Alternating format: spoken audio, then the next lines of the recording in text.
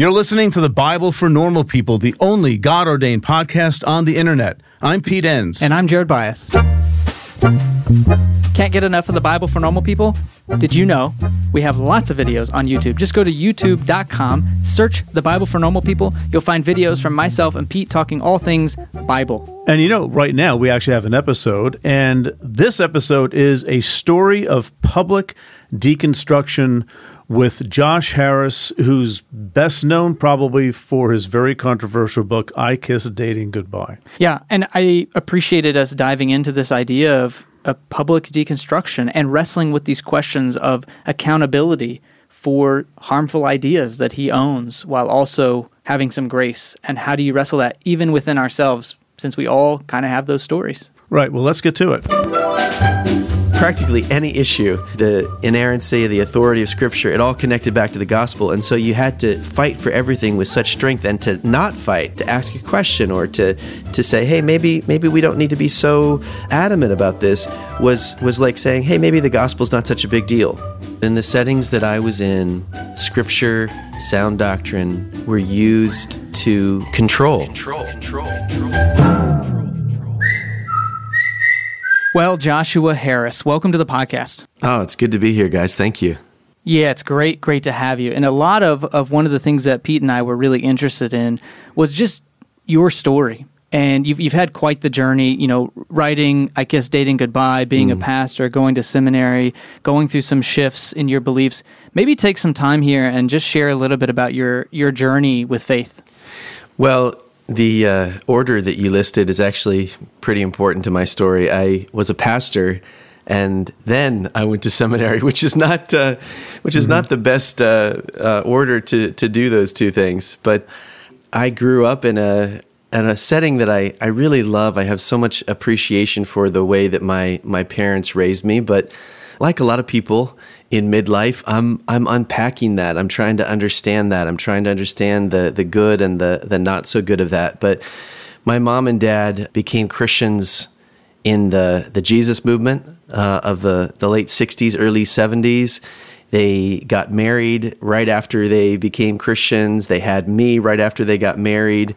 And they wanted to, you know, give their lives to serving the Lord. They wanted to protect me and my other siblings from the mistakes and the dangers that they had experienced in the world. And so I was raised not only in a very conservative, zealous evangelical home, but also a homeschooling family. That was a big part of our identity, that my parents pulled us out of the school system so that they could raise us up in the fear and admonition of the Lord, you know, protect us from the influences of a secular culture.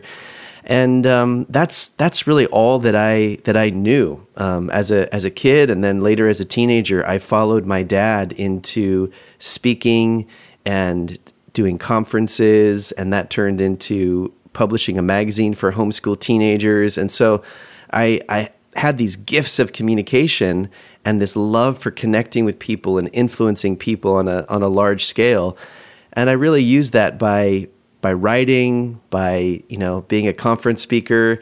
And that's, you know, you mentioned I Kiss Dating Goodbye. I Kiss Dating Goodbye grew out of that moment in my life where I was wanting to do something big for God. Billy Graham was my hero. I idolized Billy Graham. I wanted to you know, do something great like that with my life. And I prayed this prayer of, Lord, you know, help me write a book that will change the world.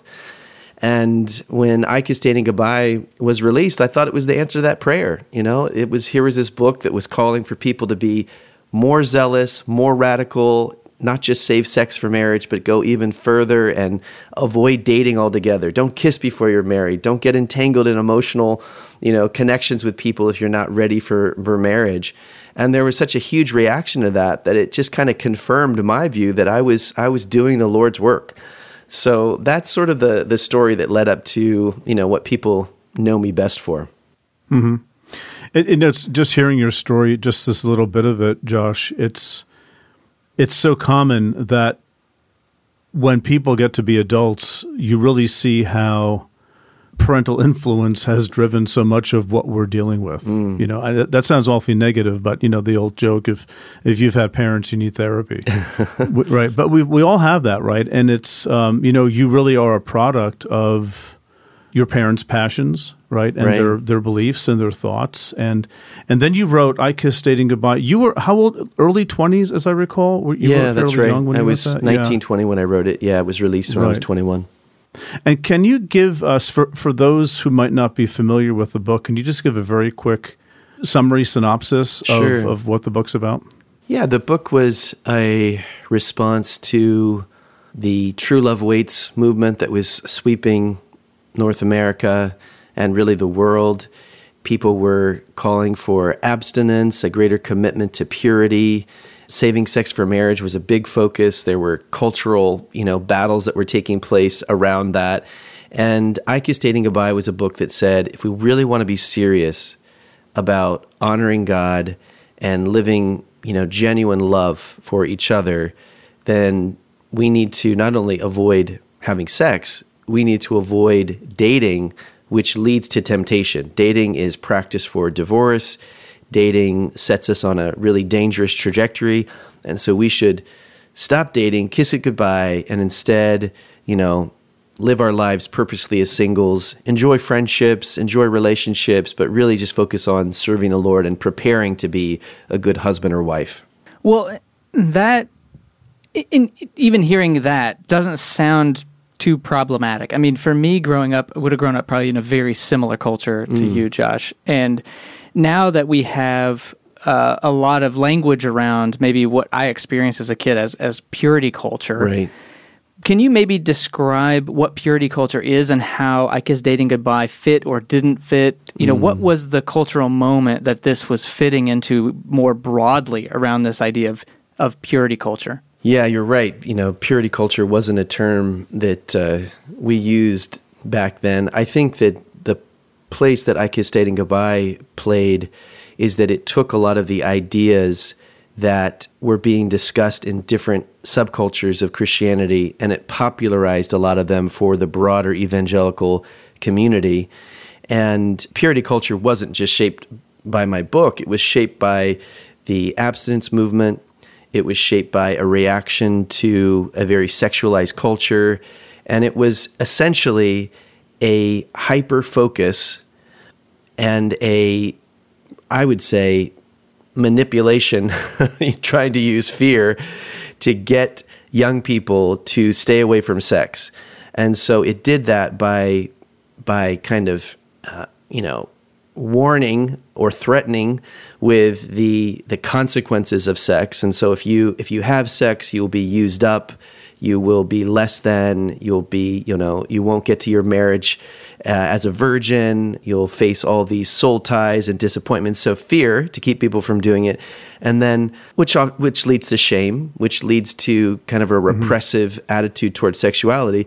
And then I would also say promise of if you do it this way, God's way, then you'll have an amazing sex life. It's so much better. The world is, can't compare to what you have as a Christian within a heterosexual, marriage relationship. So that was the kind of, environment that we describe now as purity culture. But the outworkings of that, which I now see 20 years later, was really a distorted view of the body, a distorted view of sexuality, a distorted view of even God, I would say, and the outworking of that in people's marriages or lack of marriage or sexual dysfunction, is very real. And my book played sadly a significant role in that. Well, before we get there, can you just say a word on that so we can be clear about that? How, in your mind, how has that idea of purity culture and all the things that you just talked about, how has that been damaging to, you have this unique experience where a lot of people probably have shared how that purity culture has been damaging to them. So what are the stories you've heard, and maybe how has that been damaging to you too, even in your own life? Yeah. Well, I have had a lot of those stories shared with me. I took way too long to listen. I, for a long time, wrote criticism off as people just being haters, people not being serious about holiness, or misapplying my book. And it took a lot of time. It took me failing in different ways, me being disillusioned in different ways, to finally start understanding the stories of how these ideas of purity culture, which were embodied in my book, influence people. And I think a big mistake that I made in the way I framed my book, and even just the churches that I was a part of, is that we tended to have one story for things. If the pastor had an experience, then everyone else can have that experience. If this was your experience of raising your kids or marriage, then you could just share your formula and other people could enjoy that. And as I began to hear these diverse stories, I began to see how there were these themes of, fear about sex, spending so much energy trying to deny and kind of subvert your sexual desires, that then when you get married, you just can't turn those on, or there's still shame around it. There's still confusion around sexuality and an inability to kind of connect with your own pleasure and so on. Another consistent theme is if you are so focused on not awakening feelings, not awakening sexual desires, well, you need to get married as soon as possible. And so people rushed into marriages, and 10, 15, 20 years later, they're dealing with the fallout of that.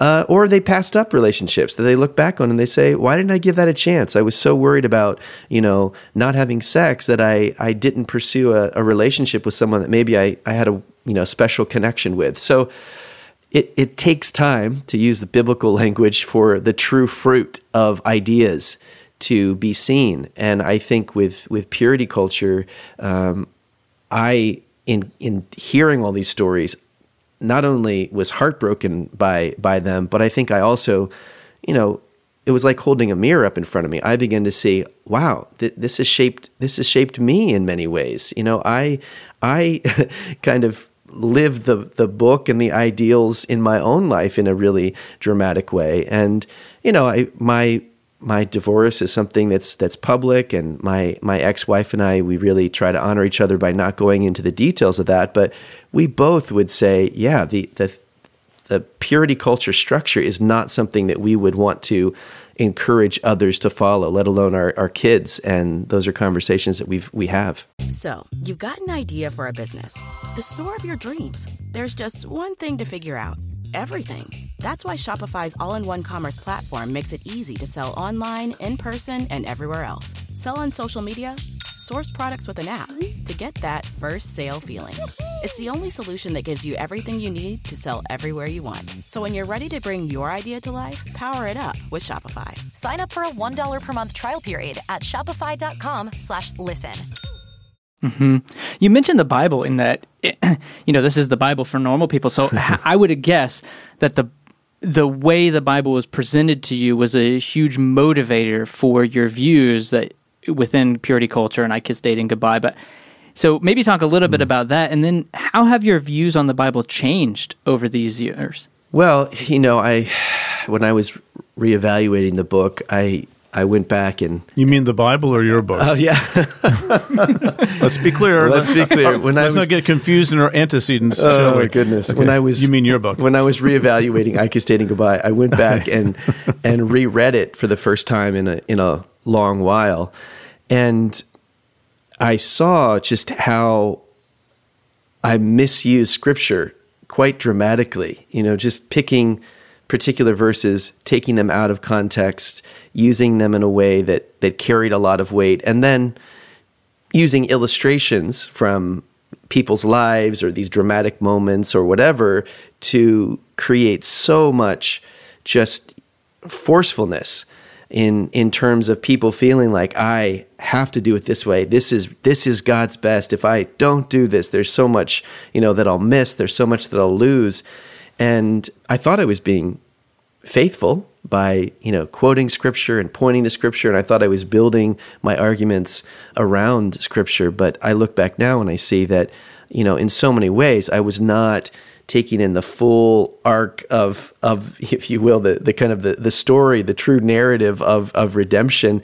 I was really creating a rule book. I was using the Bible as a rule book and creating a very even more strict and extreme rule book for people when it came to dating. By proof texting or just... Well, yeah, exactly. Yeah. Mm-hmm. Like lifting passages that the starting point really wasn't the Bible, is what I'm hearing you say. It was more the ideology, and then the Bible came into service. That's exactly right. Exactly right. That's pretty common, by the way. I never do it. Jared does it once in a while, but it is. I mean, all kidding aside, this is sort of like the battle, I think, to try to listen to that overarching story as you're talking about, and to try to read these things carefully with a lot of wisdom, rather than just using it to baptize our views. But that's such a common thing. So as far as like now goes with the Bible, let's just talk about that for a couple of minutes. Do you, I mean, there's no right answer here. This is the Bible for normal people. People are all across the spectrum, and our listeners and the people we've had on. But do you like have a connection with Scripture? Do you read it? How do you read it differently? Do you expect different things from it? All that kind of stuff. Yeah. It's funny. I found myself a little anxious coming to this conversation with both of you, because I had a feeling you'd ask me that kind of question, and but there's no wrong answer. But I think that just kind of reveals my own programming in different ways, because while I've talked to a lot of people in a lot of different settings about purity culture or the ideas in my book, or even in general terms, the kind of unraveling of my views on Christianity and faith, and if you want to use the word deconstruction, whatever you want to call that, I haven't necessarily had to get into the specifics, or maybe I've been avoiding the specifics of what do I think about Scripture. And I feel really conflicted about that. In the last several years, I have talked about the fact that I don't feel comfortable identifying as a Christian.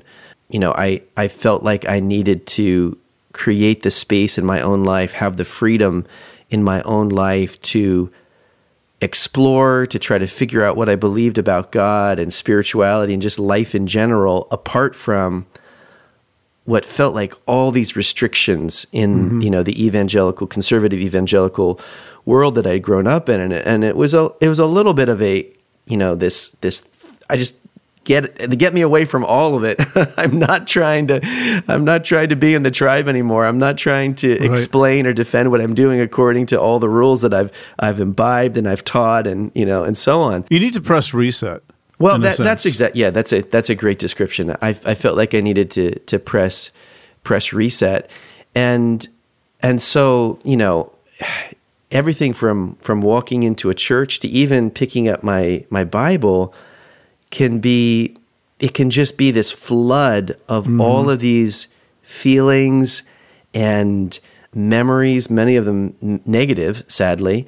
I have positive ones, but it's hard for me to access those. It brings me back into the pressure of leading a church in the denomination that I was a part of. It brings me back into this kind of constant pressure of making sure that I taught exactly according to the doctrine that I was supposed to be teaching according. That I was being gospel-centered enough, that I was being, really teaching in an expository manner, and all those kinds of things. And so I think that there are so many layers that have been kind of piled onto my view of the Bible that it's difficult for me to come to it without just feeling this angst and just negative energy, I guess is the best way. It's triggering, right? I mean, it's triggering. Yeah. And by the way, that sound that you're hearing right now is the sound of several thousand of our listeners saying, yeah, that's my life as well. It's triggering to have been in, let's just call it a toxic environment that you participated in and actually aided and abetted, and then you sort of see... No, but that doesn't let go, right? That stays in you. You carry that with you for a long time, and it takes sometimes it takes walking away from the Bible or from God or from church or from everything just to allow yourself to sort of just get to even know yourself a little bit, right? So, and the other thing that I think that's been interesting for me is I know that there are Christians who they come to the Bible with a different interpretive grid. They're able to see it and interpret it and apply it in different ways. In the world that I was in, that would have been, those were liberals, those were Right. progressive Christians that were not being faithful to Scripture and so on. And so I've found it difficult at this moment in my life to open myself up to new ways of seeing Scripture. It's almost easier for me to just say, like, listen, guys, just bag it all. I got to walk away from all of it, than it is to shift my thinking and say, maybe I don't have to read the text this way. Maybe it doesn't mean this. Maybe there's, a flexibility on this particular topic or whatever it might be. That's just, it's like I don't think the same way, but I can still find myself judging people because I spent so many years in a context where we just judged the hell out of people, if they weren't as faithful as we were to Scripture and to sound doctrine. Just to go on this idea of toxic, I just can't help but draw the analogy with like toxic relationships, where to reform that relationship, to reimagine it, to go through that process just is very challenging. In a lot of ways, the healthier or certainly easier route is to just cut it off and to go a different route and to make a different path. And that's kind of what I'm hearing is, and I think that's true for a lot of people within Christianity is, yeah, that just seems super murky, and I don't know how I go down that without a lot of pain and a lot of trauma and a lot of things where this other path of just, let's just let that go and maybe go a different way just seems like a much easier, and I don't mean that as like a cop-out. I mean, maybe that is the better sometimes way to move forward. Well, I as you're talking, I'm just realizing that in the settings that I was in, and again, I know this is not all of Christianity by any means, but in the settings that I was in, Scripture, sound doctrine were used to control. It was about keeping people in line, and that was framed in terms of guarding the gospel. Sound doctrine was important because the gospel was always at stake. Gender roles ultimately connected back to the gospel. And so practically any issue, the inerrancy, the authority of Scripture, it all connected back to the gospel. And so you had to fight for everything with such strength, and to not fight, to ask a question or to say, hey, maybe we don't need to be so adamant about this was like saying, hey, maybe the gospel's not such a big deal. And so fear and control are such themes of how Scripture was used and how it was applied in a community and in the Christian culture that I was in. And it's sad that when I come to Scripture, it's like I feel that fear and control. I know it doesn't have to be that way. I interact with Christians that have a freedom, and there's a living nature to Scripture. There's an openness and a growth that's present, a joy. And I'm trying to learn from that. I want to be open to that. So right now, with respect to just your view of your Christian faith, you're trying to figure things out and see where you land and just see where you are. And let's throw Jesus and God into this mix as well. Like where, again, I'm asking the question because those are the big questions people ask when they're going through this process. Like, I don't even know what God is anymore. Or if God is. I mean, just Jesus, he's some Jewish guy, right? Or the Bible, or the Christian faith. I mean, look at all the damage that it's done. What is your relationship with all those things at this point? That's a big question. Yeah, that's a huge question. I would say I'm... And throw in the universe. What do you think of the universe? I would say that I'm very much in process. I don't want to try to land or label myself or say, here's where I am, or join a new tribe. But I definitely also don't want to just kind of be hedging my bets to say, yeah, well, I still love Jesus, but, I don't know. I would just say, I'm not sure. I'm not pretending that I am following, practicing, believing in all the ways that for years I believed defined you as a Christian. So, But how do you feel about that? well, I think that's the thing. It's like I recognize that I was in a context that had a very narrow definition of that, and and so how I feel about it is I feel free. I mean, I feel like I have more of a possibility of actually encountering who God is or who He might be than I did in the mindset and the framework that was so defined by fear and control. So there's always that lingering maybe fear factor, but also I'm sensing a hopefulness in even in not knowing and having the freedom to say I just don't know, and maybe to encounter God differently than what had been sort of a life-sucking kind of context you were in. I mean, just from your own experience. Yeah, right? I would say that I have a hopefulness for sure. Well, I think that's really fair. I did want to make sure we had time to come to this question. Is that you have experience being very publicly an advocate for evangelical purity culture, and then having this public change of heart. So, how have you navigated this tension between justice and grace?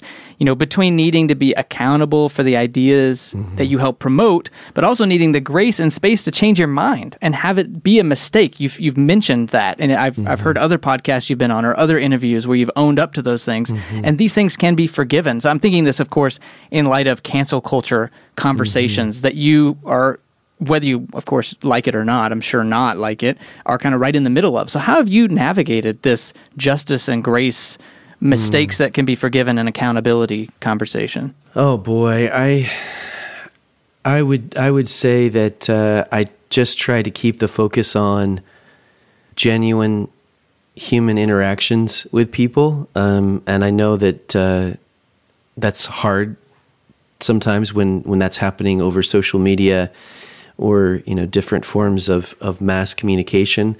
But I try to just keep remembering that we're all humans, we're individuals, and we're at different places. And I think that I understand people who have been really harmed by my book, how deep that runs because of the significance of the decisions that you make.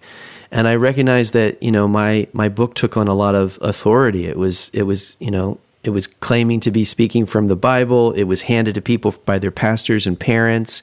It was in the Christian bookstore, and so when that's given to someone at a formative time in your life, it can take on a lot of authority. And so I've had people say to me, "Well, listen, people just need to take responsibility. You didn't force them to read the book. You didn't force them to do these things." And sure, that you can say that that's true, but I think I have a real sense of regret and responsibility because I understand in a religious context how shaping and how formative those ideas can be. And it does feel like someone is coming and saying, you have to do this. And I think that I know that I can't fix, these things by my apologies. I know that, there's a lot more involved that shaped the world that we were all in at the time and so on. But I just feel like if no one takes that step to say, let's take responsibility, if no one takes a step to say, here's the part I played, it doesn't fix anything, but I just want to acknowledge that and try to do better and try to, lift up other voices that are offering alternatives. If nobody does that, then we don't learn from the mistakes. We don't grow. We don't offer any kind of healing to others. And so that's the mindset that I bring. And I encounter people that are, just really pissed off. And I understand that. I encounter people who are also very gracious and who, express forgiveness to me. And I also encounter people who say, please just go away. We don't ever want to hear your voice again. You shouldn't speak. You shouldn't have any influence. You shouldn't have any platform. And I understand that too. I think I've had to wrestle with that the most because in many ways, that's kind of like the heart of shame. It's like because of what I did or who I am, I should just disappear. I should, literally just be canceled from almost like the earth. and I've had to wrestle with that and say, no, you know what? I am going to just continue to exist. I'm not going to be controlled by some new group of people. I'm going to speak up because I feel like it's part of a healing process for me personally. I'm going to speak up because, I think there are people who will listen to this coming from me that they might not listen to somebody else. And if, just one person can experience some kind of closure or healing from knowing that I am not only sorry, but I'm wrestling with these things myself, then for me, that's worth it. But that is a kind of a daily, weekly challenge for me. Yeah. I mean, you were very young when you conceived the book and then when you wrote it. And I really appreciate what you're saying here, and not to detract from that, because I think you're right in the personal accountability. But part of me also says, and again, this I don't want anyone to mishear me. That I'm not taking any responsibility away from you, blah blah blah. But somebody published you, right? And you were part of a context that encouraged this, and someone of your age might not have had the wisdom and the life experience to notice what was happening. And I wonder how much of the responsibility goes to the larger Christian cultural system, right? That said, sure, you're qualified to write a book of incredible complexity that goes into the depth of our humanity, human sexuality. And yeah, go ahead, knock yourself out. We'll publish it, right? But I think again, this is my impression, and please correct me if I'm wrong. But I think you were used. I think you wrote something that was very electrifying, and I think people thought they could make some money off of it. That's at least part of it, And sure, it aids and abets a certain ideology, but I think a little bit of thought by those who make these kinds of decisions should have led them to say, not yet. This is not something that someone this young should write.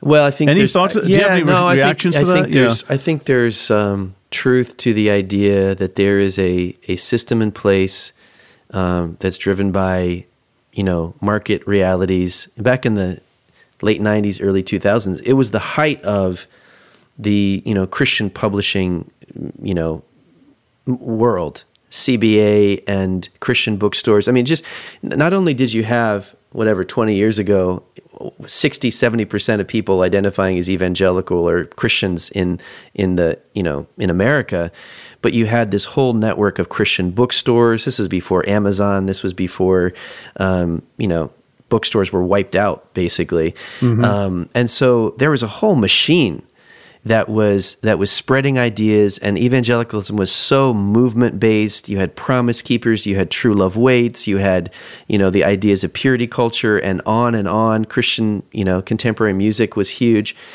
and so that machine is real. I do think there's a need for responsibility. But I would also just say of myself, I wanted that too. In other words, I wanted to be used. I wanted to be, famous for Jesus. I wanted to sell tons of books. I continued to write books. As I grew older, I should have gone back and reevaluated the content of the book sooner than I did. I should have been open to that. But what it teaches me is how people can get locked into beliefs and ideas and ideologies, and it has nothing to do with Scripture. It has nothing to do with what they actually believe if they were forced to really honestly, critique and think about it. It's shaped by because, the fact that it's their job. It's shaped by that this is their community. It's shaped by, well, I can't question that, or this would fall apart. I'd lose my role, all those types of things. And so that fear is behind so much of it, but what we dress it up as is, well, this is sound doctrine. This is, This is what I believe. It's right here in Scripture. This is what Jesus and Paul thought. Yeah, exactly. Yeah, yeah. Well, we're coming full circle then, because, I think Pete's mentioned this before. We have a lot of listeners who've changed their minds about God, the Bible, church, sin. I mean, Pete and I have too over the years. Have you found it difficult to forgive yourself? Because I think, just thinking about what advice you might have for people who struggle with a lot of guilt, because it comes from both sides. Mm-hmm. There's this guilt over what they used to believe, right? So I'm guilty that I used to believe this thing, and I probably hurt people along the way by these old beliefs I had. Yeah. But I'm also now guilty for having new beliefs because my old way of thinking is sort of shaming me for my new way of thinking. And it's all very confusing. It's sort of getting this guilt from both sides. So how have you navigated, forgiving yourself and moving forward? I think you hinted at this a little bit, where you're kind of criticized from all sides in some ways. Well, I think it's an ongoing process. I think it's that process of forgiving yourself is so important, because if you can't do that, you can't show compassion to other human beings who are going to be on the same pathway.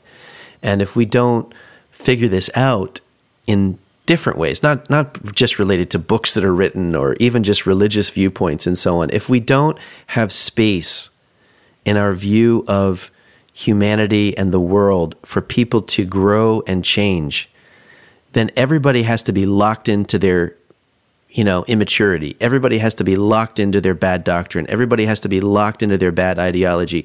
If the moment somebody starts questioning something that's problematic, we just want to cancel them for, you got this wrong, and so you should be punished forever. There's no space for compassion, for compromise, for growth, for, just a safer, gentler, kinder world. And so I have, tried to look back on who I was at that time and say, okay, what shaped me? What was going on there? What was good about that? There was a genuine desire to try to help people. There was fear in my heart. I have to have compassion to say, yeah, I was afraid.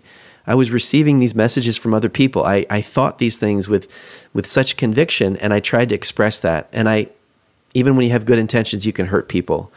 Mm-hmm. And that shapes a compassion towards myself, and then it also shapes a compassion towards people that I interact with now, that I think are really wrong about things. And it gives me an ability to hope for them that they will grow and experience new truths and be able to change. But it's a it's a winding road for me, for sure. I can't speak for Pete, but I mean, Pete, you can speak for yourself. But I think neither one of us are sitting here without, I think we have a soft spot for that, because neither one of us have this podcast or have the ability to speak to people in the way we do without people showing us compassion that, I was saying things that were hurtful 20 years ago, the things that weren't helpful to people, in front of large groups of people as a pastor. And so, I appreciate what you're saying. I think that's really true. Yeah, I think those are very wise and seasoned and encouraging words to end on, Josh. So,